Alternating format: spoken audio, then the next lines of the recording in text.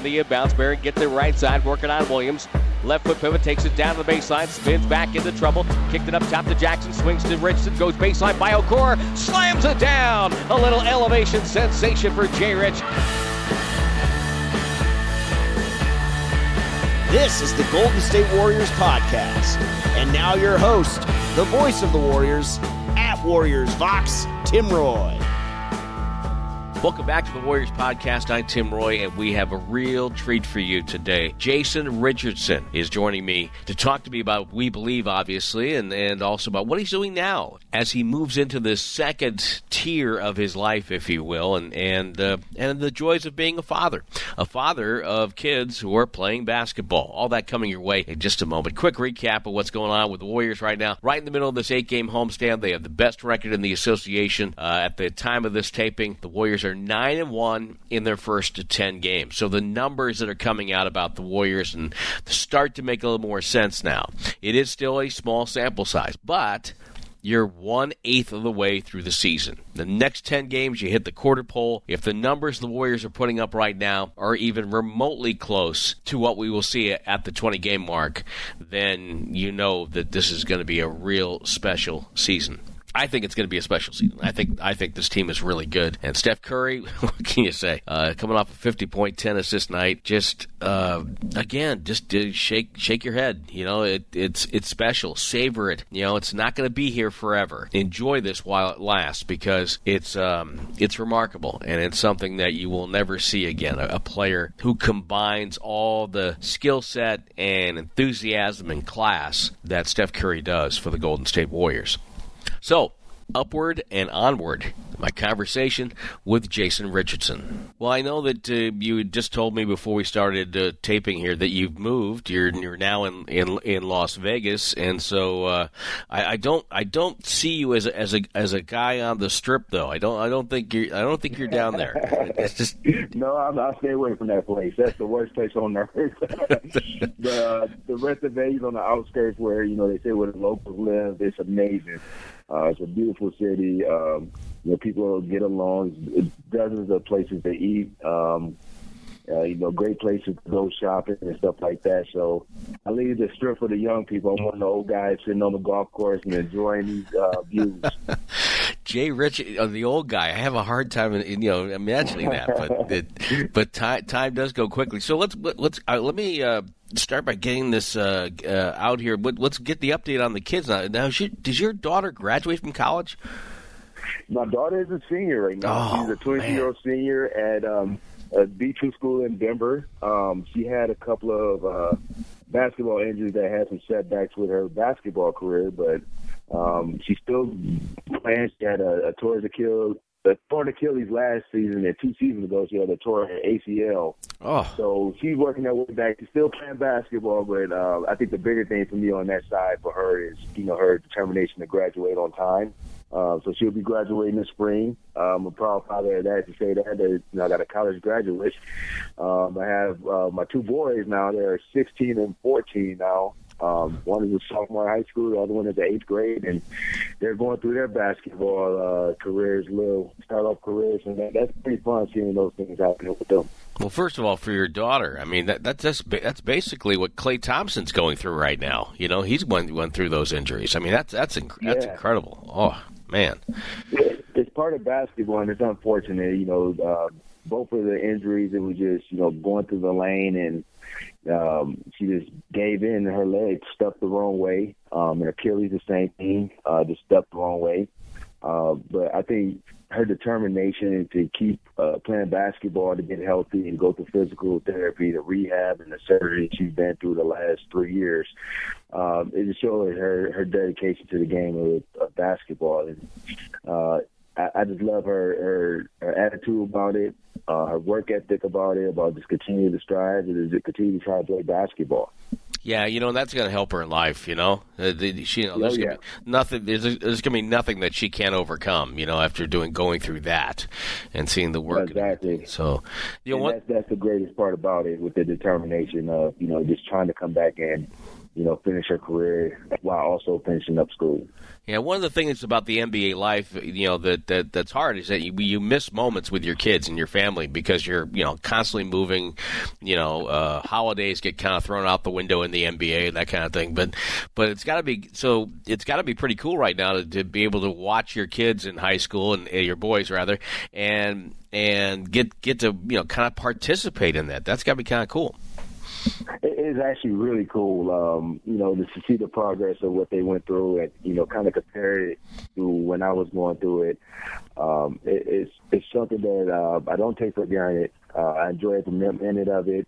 My son is actually starting to get some recruitment, some scholarship offers.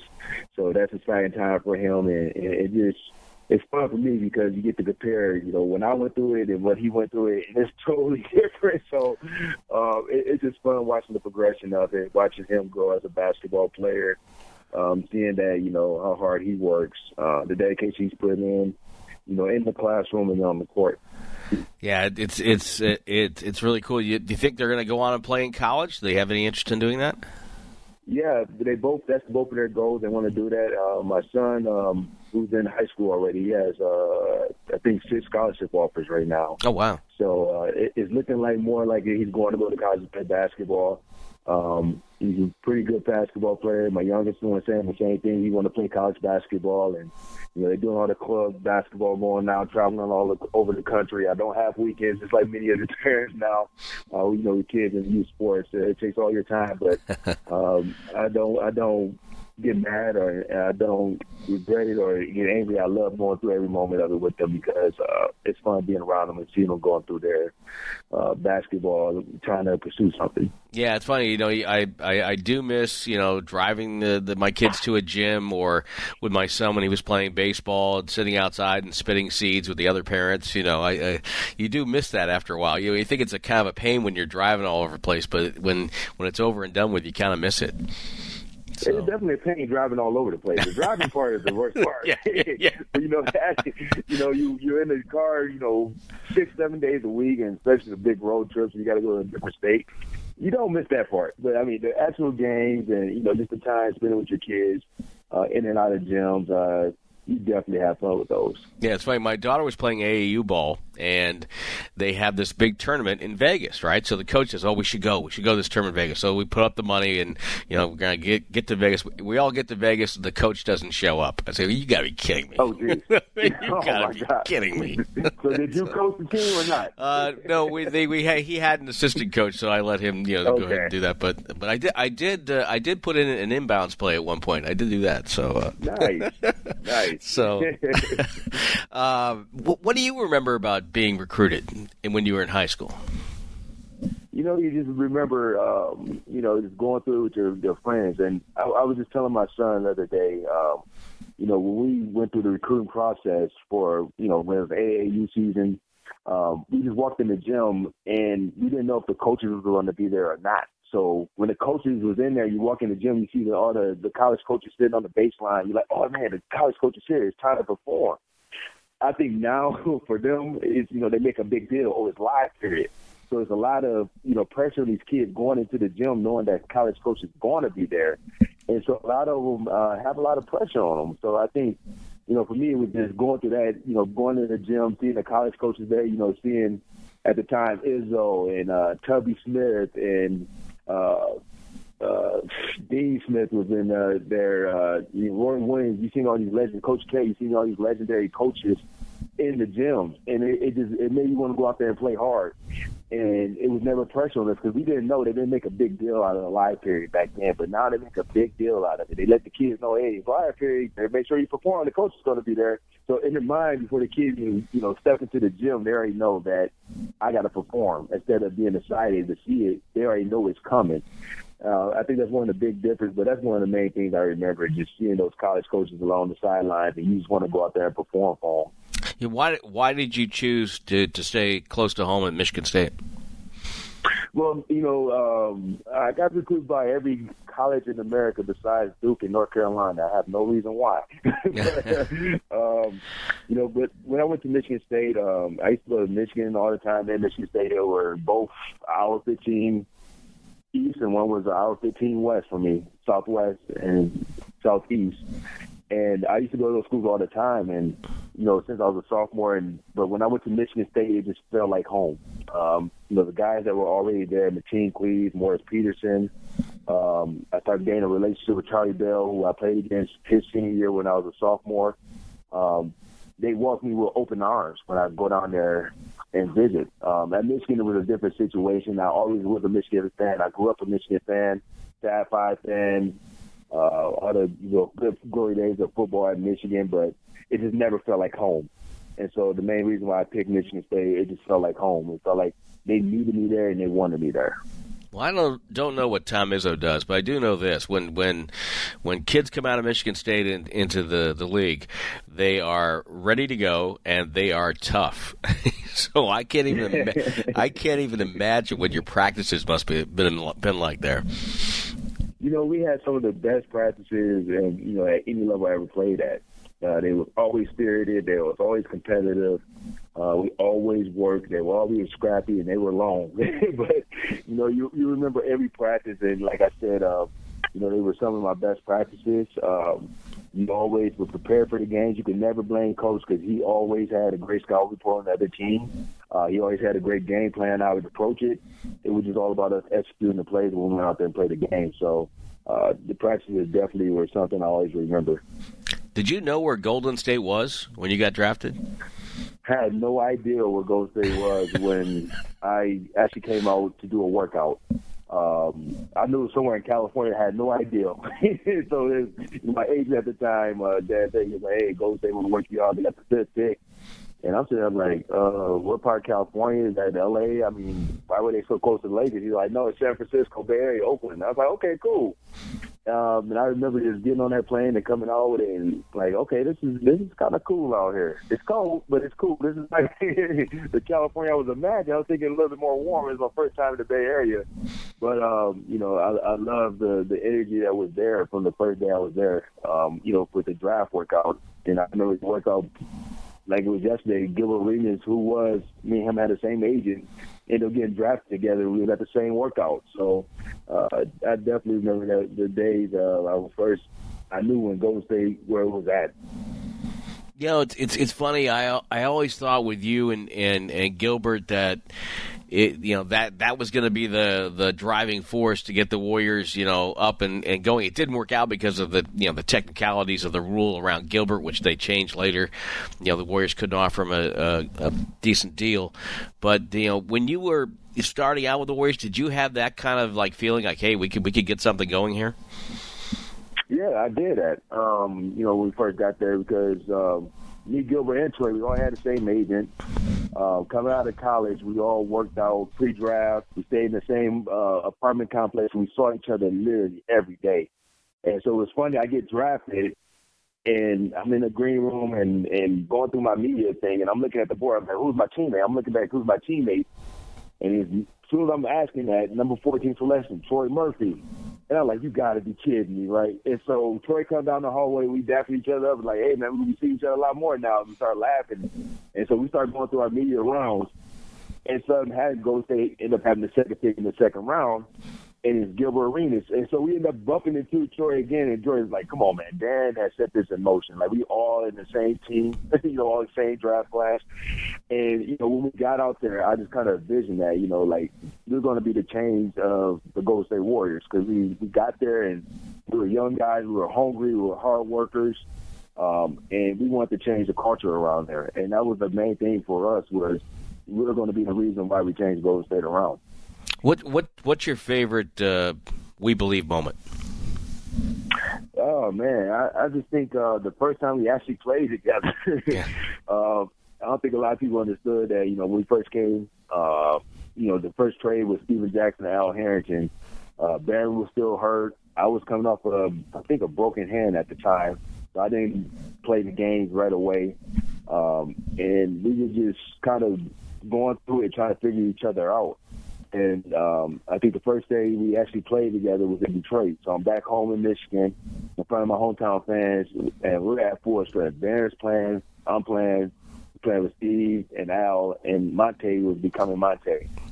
And we went out there and destroyed the Pistons. I mean, I think we beat them by 30 almost. And I had a big game, and I just remember that was the moment we was like, hey, man, we really could make the playoffs if we play like this every night.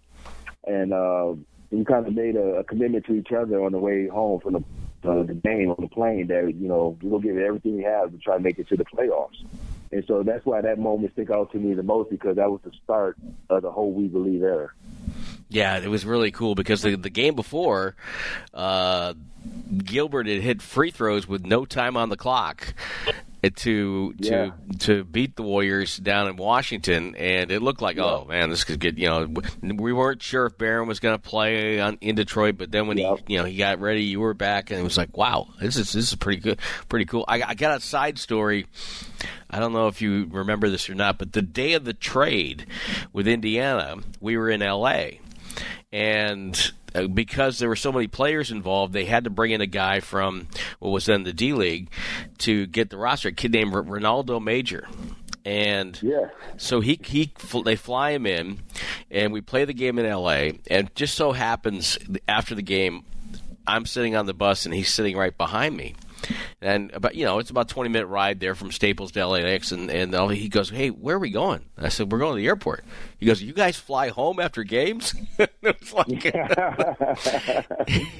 he had left all of his stuff back at the hotel. He hadn't packed because in the D League you fly the next, it's a commercial flight the next day, right? So his routine was, okay, I'll come back to the hotel and go to bed, and we'll get up and travel in the morning. So Eric Hausen had to send out, get all of his stuff packed up and shipped up to Oakland for the next day. But it was a pretty funny moment. Poor Ronaldo. I remember in the playoff series with Dallas, just how it was like a wall of sound that would just come over and crash on top of you. Maybe a wave might be the better way to describe it. And I remember literally taking the headset off in pregame warm-ups because people were making so much noise. It was crazy. It was an unbelievable experience. I think that was 14 years of not making it to the playoffs. And I tell people all the time is, the Bay Area has the best sports fans, period. For basketball, football, baseball, hockey, it doesn't matter. They have the best sports fans. And being a big basketball city, you can just feel that energy. I remember, walking on the court an hour and a half before the game, and the stadium is packed. I mean, it's like capacity an hour and a half before the games, and everybody got their gold shirts on, and they're standing up, and as soon as I touch the floor, it's a big eruption. I'm like, oh, my gosh. Like, this is unreal. Like, this is like a feeling I never felt before. And I had so much adrenaline from that moment on. I was like, please, the first shot I take, I hope it's not an air ball for all the adrenaline going through my body. And luckily it wasn't. And I ended up having a really, really good game that game. And the rest is history. We didn't lose at home against Dallas that whole series. Yeah, it was just, such a perfect, moment. It just was a perfect matchup for the Warriors, and, Nelly going back against Mark Cuban. It just had everything that out of a movie. It was crazy. I'll never forget that. Even with the championship run, which has been great, I'll never forget that. Unfortunately, and it was kind of shocking. You got traded the following, draft night, which I know was hard for you, but I wanted to talk to you about your career in the whole, because what's remarkable is that you came in and everybody talked about how you could jump, and you won the dunk contest. That kind of put you on the entire NBA map. But when it's all said and done, when you got done with your career, the only year you didn't average in double figures was your last year, and that was you averaged 9 points a game. And then the other part about it was that you really remade yourself. The dunk part of things only can go for so long. As Mitch Richmond told me once, it's not the takeoffs, it's the landings. Oh yeah. But you became a 3-point shooter. You did all these things, and then I looked at your numbers, and you're almost dead even consistent. Your regular season numbers and your playoff numbers. I mean, it's really it's like 17 points a night, 5 rebounds. It's really unbelievably consistent, and that's something you should take pride in because a lot of guys, especially in the playoffs, their numbers go down in the playoffs. They have trouble in the playoffs, but you were a consistent player, and I don't think you get enough credit for that. It's part of it, just working hard. I always was an athletic person that could jump out the gym. It was different eras. So, back then, me being 6'6", I was probably the tallest kid in Saginaw playing basketball. So my whole life, even before I got that tall, I always played center. So I never dribbled the ball. I never shot the ball. But I was so athletic enough that I was always getting offensive rebounds or driving to the lane, getting tips before they became tip dunks. So I didn't work on my craft. But when I got at Michigan State, I learned that if I wanted to play at the next level and I wanted to be successful at the college level, I had to develop a jump shot. So I just worked on my jump shot. Starting going into my sophomore year, I was taking 1,000 shots a night, and that continued all the way on in my career once I got into the NBA because I wanted to learn how to shoot the ball and be a threat other than my athleticism. Because, Father Time is always undefeated. Your athleticism starts to slowly deteriorate because you just age. It just happens. Unless you're just a freak of nature like LeBron. But it just things you work on your game to become better and try to become a complete player. And I pride myself on that. It's just, every off season, working on my craft, coming back a better player, coming back as a threat.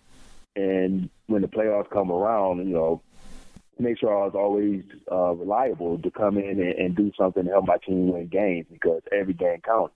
And so I pride myself on always coming back a better player. And those times we went to the playoffs to always be ready and be accountable and reliable, that your teammates can rely on you, that you're going to stay consistent from what you did in the regular season. I don't think I've ever talked to you about this, but before I let you go, there's a couple of other things I want to get to, and like I said, I think you should get a lot more credit of being an incredibly consistent player and a worker. We have another kid from Saginaw on the roster right now. When did you start hearing about Draymond Green, and did you know him when he was growing up? Yeah, Saginaw is such a small city. Everybody knows everybody. And I think by the time Draymond was coming into his own at Saginaw High, which was our rival school, I wasn't coming back to Saginaw as much as I normally used to. It was kind of later in my career, and I started having kids, my other kids. So, having baby kids, you just couldn't get around like that anymore. But I heard about Draymond as a sophomore. I was like, hey, man, it's this kid. He a little pudgy, but he could play. He's like kind of big, but he just knows the game. He understands the game. So I followed him a little bit, and the times I did come home, start having conversations in gyms and stuff like that. And, he became a really good player there. Tubby Smith offered him at Kentucky. And he was like, wow, that's, Kentucky, a blue blood school. It was the only scholarship offer he really had. He had some minor ones, but a major scholarship was the only one was Kentucky. And, decided for him that, he was going out to Kentucky, and then all of a sudden some things happened up that Michigan State freed up a scholarship, and he ended up going to Michigan State. I'm glad that happened for him because the things he did at Michigan State, becoming player of the year, I think he's one of the top rebounders, won some defensive players, the All Big Ten awards. He did some great things, and I'm just proud of him. And to see his progress from, where he was at in high school, coming from the same city, we ended up going to the same college, and we ended up going to our first NBA team was in, Golden State. It just makes me proud to see somebody from my hometown doing well and the things he's doing right now. He's a legend. In my opinion, he's a future Hall of Famer. And I love his energy and everything he brings to the floor. And I think everybody in the Bay Area appreciates it also. Oh, no doubt about that. I think Tom Izzo was perfect for him. I think it's what he needed in his life at that point, and they were perfect for each other. What did you think during when the Warriors had that 5-year run? What were your thoughts on that squad? I was so happy, just not for the squad, because anytime you got Steph Curry, one of the great shooters in history, Klay Thompson, who's another great shooter in NBA history, Kevin Durant, who is probably the best scorer in NBA history, and Draymond Green, who does everything for you, one of the top defenders in probably NBA history. you had no chance but to win. So for me, seeing that, I wasn't just happy for the team. It was the thing I was happy about was for the fans. And it was just all that, waiting of, not making it to the playoffs when I was there for 14 years, and then we get the We Believe season, and you go into winning championship. You just felt happy for the fans because their loyalty to the team, their commitment to the team, sticking by the real fans, they said the loyal fans from back in the days. You just feel happy and excited for them because it all paid off. They won some championships. They made it to some finals. They got some great players that came through there. They got some Hall of Fame players there, and they got once-in-a-lifetime generational type players there. So when you see what's happening with those guys and what they're doing even this season, you only could be just happy for the fans because they are so loyal and so supportive, and they're the best fans in the NBA. Yeah, it's funny. I'm lucky to have gone through We Believe with you and everybody else. I tell people it was like flying on a pirate ship with Captain Nelly, the whole bit. And then, a whole bunch of degenerates. and then going with the Steph Curry squad. That's kind of like traveling with a rock band. It's that kind of vibe. But hey, so before I let you go, my suspicion is that you moved to Vegas for your golf game. Is that true? Yeah, a little bit for my golf game. We actually moved out here for schooling for our boys. We just wanted to give them a little bit more push academically and athletically. It was hard to find a school that had both. And we found a great school out here that they're really striving at, playing some really good basketball, but they also get an education. So that was one of the main reasons. The secondary reason was my golf game. So I have to play golf year-round and go out there and enjoy it. But we really enjoy being in Vegas right now. So you're heading for the senior tour at some point? Oh, man. Some days I feel like I am, and some days I feel like I'm not. It's just the way the game of golf is. And I think that's what draws a lot of former athletes to the game, especially professional athletes. You've been so dominant or you accomplish so much in your sport, and you come to this sport where it's just you and this golf ball, and you can't tell that golf ball what to do every single time. It's always something that's going to go wrong. So it's a really hard sport to dominate it, but I think that's the beauty of it for a lot of professional and athletes. Our competitive natures, we get that out, playing that sport, because you can go out there one day and be, straight ball here and make every party, and the next day you can't get the ball for tee. So it's a great sport. Last one, real quick. I know that talking to you in recent years, you were going back to school. Did you go back and finish off and get your degree? Yes, I'm back in school still. Okay. I'm got one more year left. I've been taking it easy and slow. I did one semester at a full load, and I would never do that again. Just the traveling I do and the kids, it was just tough to do that. So I'm just taking my time right now in class, every semester, 2 classes every semester, so I can still enjoy the travel that I do with business and with the NBA, and then the travel I do with my kids. So I'm inching closer, but I'm almost there. Well, that's great, because it's not only great for you, it's great for your family. It's great for your kids to see you doing that too. That's a great exactly thing. Yeah. Hey, exactly. Jason, it's always a pleasure, man. I always love talking with you, and I loved being around you when you were a Warrior. I know you play with other teams. We try to claim you. We want to claim you as a Warrior. So I'm always Golden State is my home, so it's always claimed there too. So it's the same way, it's mutual. My best to you and your family and those boys, and savor every second of that. That's going to be so much fun for you, and please stay safe and be well. Thanks, Tony. Can't tell you how much fun it is to talk to Jay Rich and catch up with him. He's one of my all-time favorites. And here at the Golden State Warriors podcast, and in the same spirit of going back and reliving some of those moments from We Believe, I encourage you to check out Warriors 75th on Instagram. It's a new account that the Warriors have launched to help shine a spotlight on some of the most special highlights, players, milestones, and moments in our history as we celebrate 75 years of Warriors basketball together. And in that ilk, on the radio side, we have put together a series of features for our pregame show, 75 years and 75 stars. Check out this one about the first leading scorer in the association. That's Joe Fulks. He was the first superstar of professional basketball. And while you listen to this, I want you to pay attention to some of the production values on this piece, because R.C. Davis, our senior radio producer, incorporated some of the NBA theme music from television coverage going back into the 90s and way back into the 70s. See if you can pick it up as you listen and learn about Joe Fulks. It's time for 75 years, 75 stars, as we celebrate 75 years of Warriors basketball in the NBA.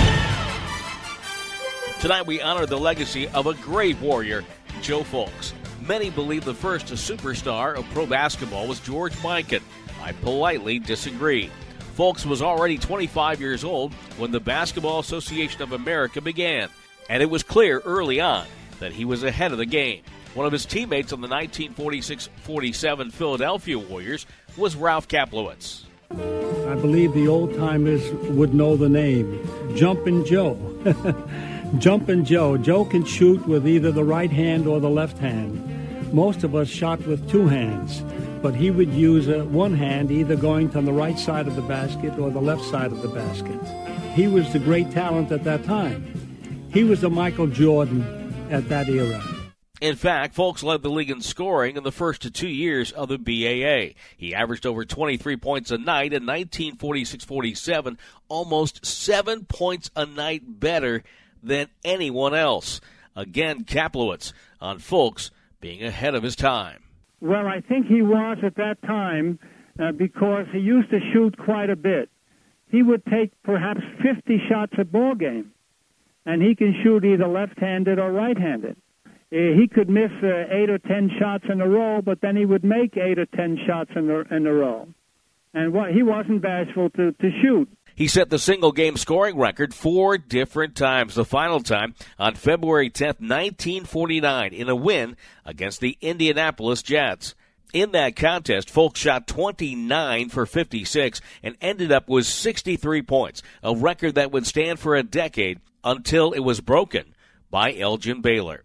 Perhaps his biggest accomplishment, though, was being part of Eddie Gottlieb's Philadelphia Warriors championship squad in the first season of the BAA. We had Joe Fulks. I consider him the first superstar in the league, and we had Howie Dalmar, who had played at the University of Pennsylvania, George Sineski, who was an All-American at St. Joseph's College, Jerry Fleischman, who played at NYU, Guy Rosenberg played with the Spurs, Angelo Mute from Temple, Matt Gukas, whose son is now playing with the 76ers, Art Hillhouse, who was the leading scorer in the American League the year before and played at Long Island University.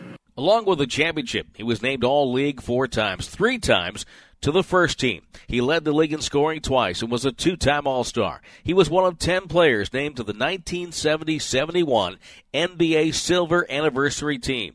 He died way too soon in 1976 at the age of 54 and was inducted into Springfield 2 years later. Joe Fulks, 75 years, 75 stars. This has been 75 years, 75 stars. Hey, that's the Warriors podcast for this edition. Again, thanks to Jason Richardson for his time. Always fun to catch up with Jay Rich. Thanking James Kincaid, who, of course, sets all this up for the Warriors podcast, and everybody else associated with it. I'm Tim Roy. Check it out. Listen wherever you get your podcast, and go back and listen to previous episodes of the Warriors podcast. We have some really good stuff there. Gary Payton II. We have Jordan Poole. And rest assured, we're going to have many others as the year continues. Take care.